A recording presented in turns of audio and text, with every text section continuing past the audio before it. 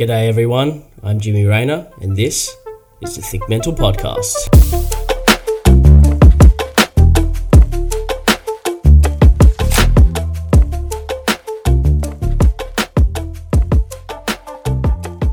G'day everyone, welcome back to episode 11 of Think Mental. This week we've got a quick fire episode. That's where I do about 10 minutes or so talking about a specific topic, just me, myself and I, and something that I either am passionate about, something that might be informative. I don't try and talk too scientific about anything because obviously I don't know the scientific reasoning behind everything and I'm not qualified to give that advice. But I do like hearing about the different ways in which we can perceive what mental health challenges are and how they are actually acting within our brain and what causes a lot of these things within our um, life. So today we're going to go through anxiety, and although it's a very vast topic in terms of different types of anxiety, I just want to talk about, I guess, the the main overarching concept of anxiety, and we can go into different types of anxiety over different quickfire episodes for sure. And if you have any suggestions or things that you want me to research and look up and then talk through in a more simple fashion, let me know, and I'm happy to do that because it is fun for me and I do like researching different things. So hit me up if you have a good idea or a good topic to discuss. So when we look at anxiety, it it can strike at any moment, and we've all been there. You'll be at work, at a social function, feeling like everything's under control. You go from complete calm to absolute panic or stress or, as you'd obviously know, anxiety. And when it does strike and when it does hit, it sometimes can hit really hard. And yes, anxiety at the, I guess, crux of it all is natural. It's something normal that happens to a lot of people, just in different levels, different doses, and in small doses, it can be really positive because it makes you more alert. It sort of, I guess, makes you more in tune with the stressful situation that you need to be on for, that you need to be aware of your surroundings, that you need to be, active and proactive in. Might be for a meeting that that's really important to your career progression. It might be for, something in, say, a social situation where you feel like there's someone that might be dangerous. Anxiety actually builds that self-awareness around you. So if you can look after yourself and actually take a bit of control in these situations, I think that's the main thing that I've figured out is it can be good at in certain situations. But there are situations where anxiety can hit you like a ton of bricks on a regular basis. It can take you away from different situations that otherwise would be fun for you or insightful for you or educational. You might be at a school retreat, you might be at a work function, a educational session or conference or social function, anything that usually you'd benefit from, or I guess it would be really important for you to be there. It can take you out of, I guess, those situations. And it does differ for everyone, from person to person. But for most part, just to understand what, I guess, your body's anxiety might be doing and what the common symptoms are, it's things like your heart pounding, really scary breathing rates, trouble concentrating, having that dizziness or lightheadedness, sweating profusely or out of control, nausea, obviously, and a bit of shaking. The body is physically shaking. And and at times, the best way to rationalize what anxiety might be, and if you don't know that you might think, oh, maybe I have had anxiety before, it's the feeling that you're about to fall off a cliff, or someone's pointing a gun at you, or it's that feeling that everything around you is fogged and you just have no way out. There's nowhere to figure out how to get out of this situation, and that's what anxiety is. It just builds that tension in your brain and your thought patterns, and you just you can't think straight. And over a long period of time, it might be more like constant repetitive thoughts or worries about things that might not even happen. People with anxiety often find themselves freaking out over worst case scenarios, even if they're not even based on reality. And we've all been there. If you are someone who experiences anxiety, you start building up these concepts or these false, I guess, events that you might think will be happening or are convinced are happening, and they're very real at the time. And you get out of this, I guess, moment of anxiety, and you look back and you go, "How stupid was that thought?" But at the time, you need to understand that yes, they feel very real. So a person that experiences or suffers from an anxiety disorder generally has something going on in their brain, or what you would scientifically call, I guess, a neurology based change in mood or bodily functions. So basically, when anxiety hits, something in your brain will determine that either your mood or body will start reacting in a different way. So with anxiety, there's obviously different personality traits and emotional responses to different things within our genes, but also within the environment as well, that can influence how and when anxiety hits.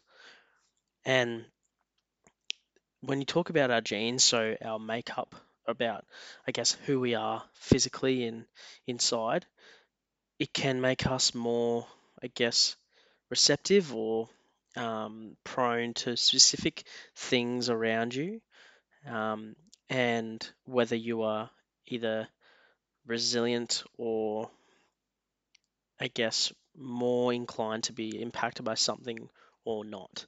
And what that means is basically one person or person A can be affected by crowds, but person B could be affected by, I guess, bus rides. Let's say bus rides. But if you look at person A, they're affected by crowds but not bus rides, and person B is affected by bus rides but not crowds. So two completely, I guess, different people with very close together, I guess, stimuli or specific things that trigger them, but just a little bit different as well. So it's important to understand that anxiety is so diverse, and just because you get impacted by something doesn't mean you're strange, because someone else gets impacted by something completely different, and that doesn't even cross your mind about being in a stressful situation. So that to me is the role of the environmental factors around you is something that obviously you can't avoid, but you need to understand, I guess. So anxiety is basically fear, right? So fear and stress are normal defensive reactions to specific things or threats or perceived threats that basically help you deal with specific challenges in the most effective way you can. But anxiety is a different kind of fear. It essentially is a set of reactions to a future threat. So something that may or may not even be realistic, like I said before, or something that might happen, essentially. So anxiety is an anticipation of fear or threat, not a reality of fear and threat. So something like that has actually really helped me in my anxiety, is understanding that how I'm feeling is a reaction to future threat, not current threat. Or, and when I say future, it could be future potential or future fake threat. So, as I've said before, understanding that anxiety is a normal human reaction. However, what it does is, if it continues for a prolonged period, it actually has an effect on your daily and life and health, obviously. So, understanding that these things like sweating and stomach aches and nausea are a normal bodily reaction to your fear, because essentially what happens is that this tension in your body builds up, and this tension will then have to come out of somewhere. and it comes in the form of sweat and intestinal issues and things like that. It's important to understand as well that anxiety disorders are more prevalent among people with other issues, or I guess challenges in terms of mental health. So if you just suffer from depression, PTSD, whatever it might be, there's always going to be a likelihood that you will have anxiety as well. And you need to understand that and understand that it's okay to have those anxious moments. It's about understanding why they're happening. So, what we need to understand about anxiety at the most simplest of levels is that, like I said, it's a fear of future threat. So, you don't all of a sudden just start fearing something specific in the future. It's a build up of moments and events and memories that can start as early as your childhood. So, it's about understanding and being self aware with your emotions and things that you experience to understand that your anxiety is a reaction to specific fears that you've had in the past. And a prime example for me is that I once almost fainted at a random group event because of specific stress that was going on in my life at the time, specific health states that I was in. So when you go through a moment of anxiety and when you go through a moment of, I guess, unrealistic fear, it's because it's happened before or might have happened once and you think, is this going to happen again? So for a long time, my anxiety or my panic moments came from me fearing that I was going to faint. Even though you look back on hindsight when you've come out of that state of panic, and I would look at the event and go, why was I worried? It's absolutely ridiculous because not 10 minutes later I was probably in the same state, but the way my brain reacted to potential fear was different to how it reacted to me 10 minutes after. So there's so many things that you can do that I guess help these anxious moments. But for me, what some major things are is trying to find certain things that center you. And I know that sounds really, I guess, yoga-ish and meditational and all that type of stuff. And if you're not into that, it's definitely not about, centering your soul and whatever you might think it is. It's about finding a way to grab all those messy thoughts going on at the time, or rapid movements, rapid eye movement, rapid thoughts, and centering it back to reality. Because, like I said, anxiety is essentially your brain anticipating future threat that may or may not be real. And you have to start determining whether there's real threat or it's your brain trying to convince you that there's threat and causing you to be anxious and actually ruining your day, ruining events, ruining social interactions, ruining specific things that usually for you are enjoyable. So there's two things that I actually do day to day, if hopefully not day to day anymore, but when I do feel anxious, when I'm having a bit of a panic moment, the one thing that's really common and well known is the five senses. Smell something, see something, touch something, taste something, hear something. It might. I think they have an order of like five, see five things, smell four things, hear three, whatever the order is. But it's essentially aiming to draw your attention back to something that's not your thoughts. You know, looking for five things, smelling three things, if that's possible. Whatever it might be, it's about drawing your attention away from the fearful thoughts or the potential threat, and it's essentially a brain distraction. The second thing that I find really effective, and it's very similar to the first, is find a color or spend a minute looking for something with a specific color. So if it's like I'm having a panic attack or I'm feeling anxious, it's look for five red things or look for the next minute, find everything's red. And if you repeat an item, that's fine, but just keep bouncing around the room looking for something that's red, blue, white, green. If there's only one, there's going to be only one white thing in the room. Don't look for white. Find a different color that you can see will be require you to move your eyes around.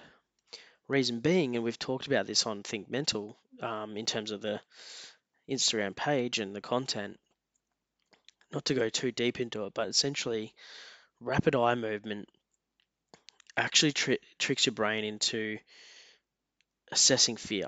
So there's a scientific thing behind it, which I won't go into, but essentially, the reason why I say things like morning walks help is because you're genetically wired to move your eyes left to right when you're going for a walk, because it's a genetic, I guess, hereditary thing to scan for fear, scan for threats. When we're in the Stone Age and you're looking for, tigers, you're going back and forth, back and forth.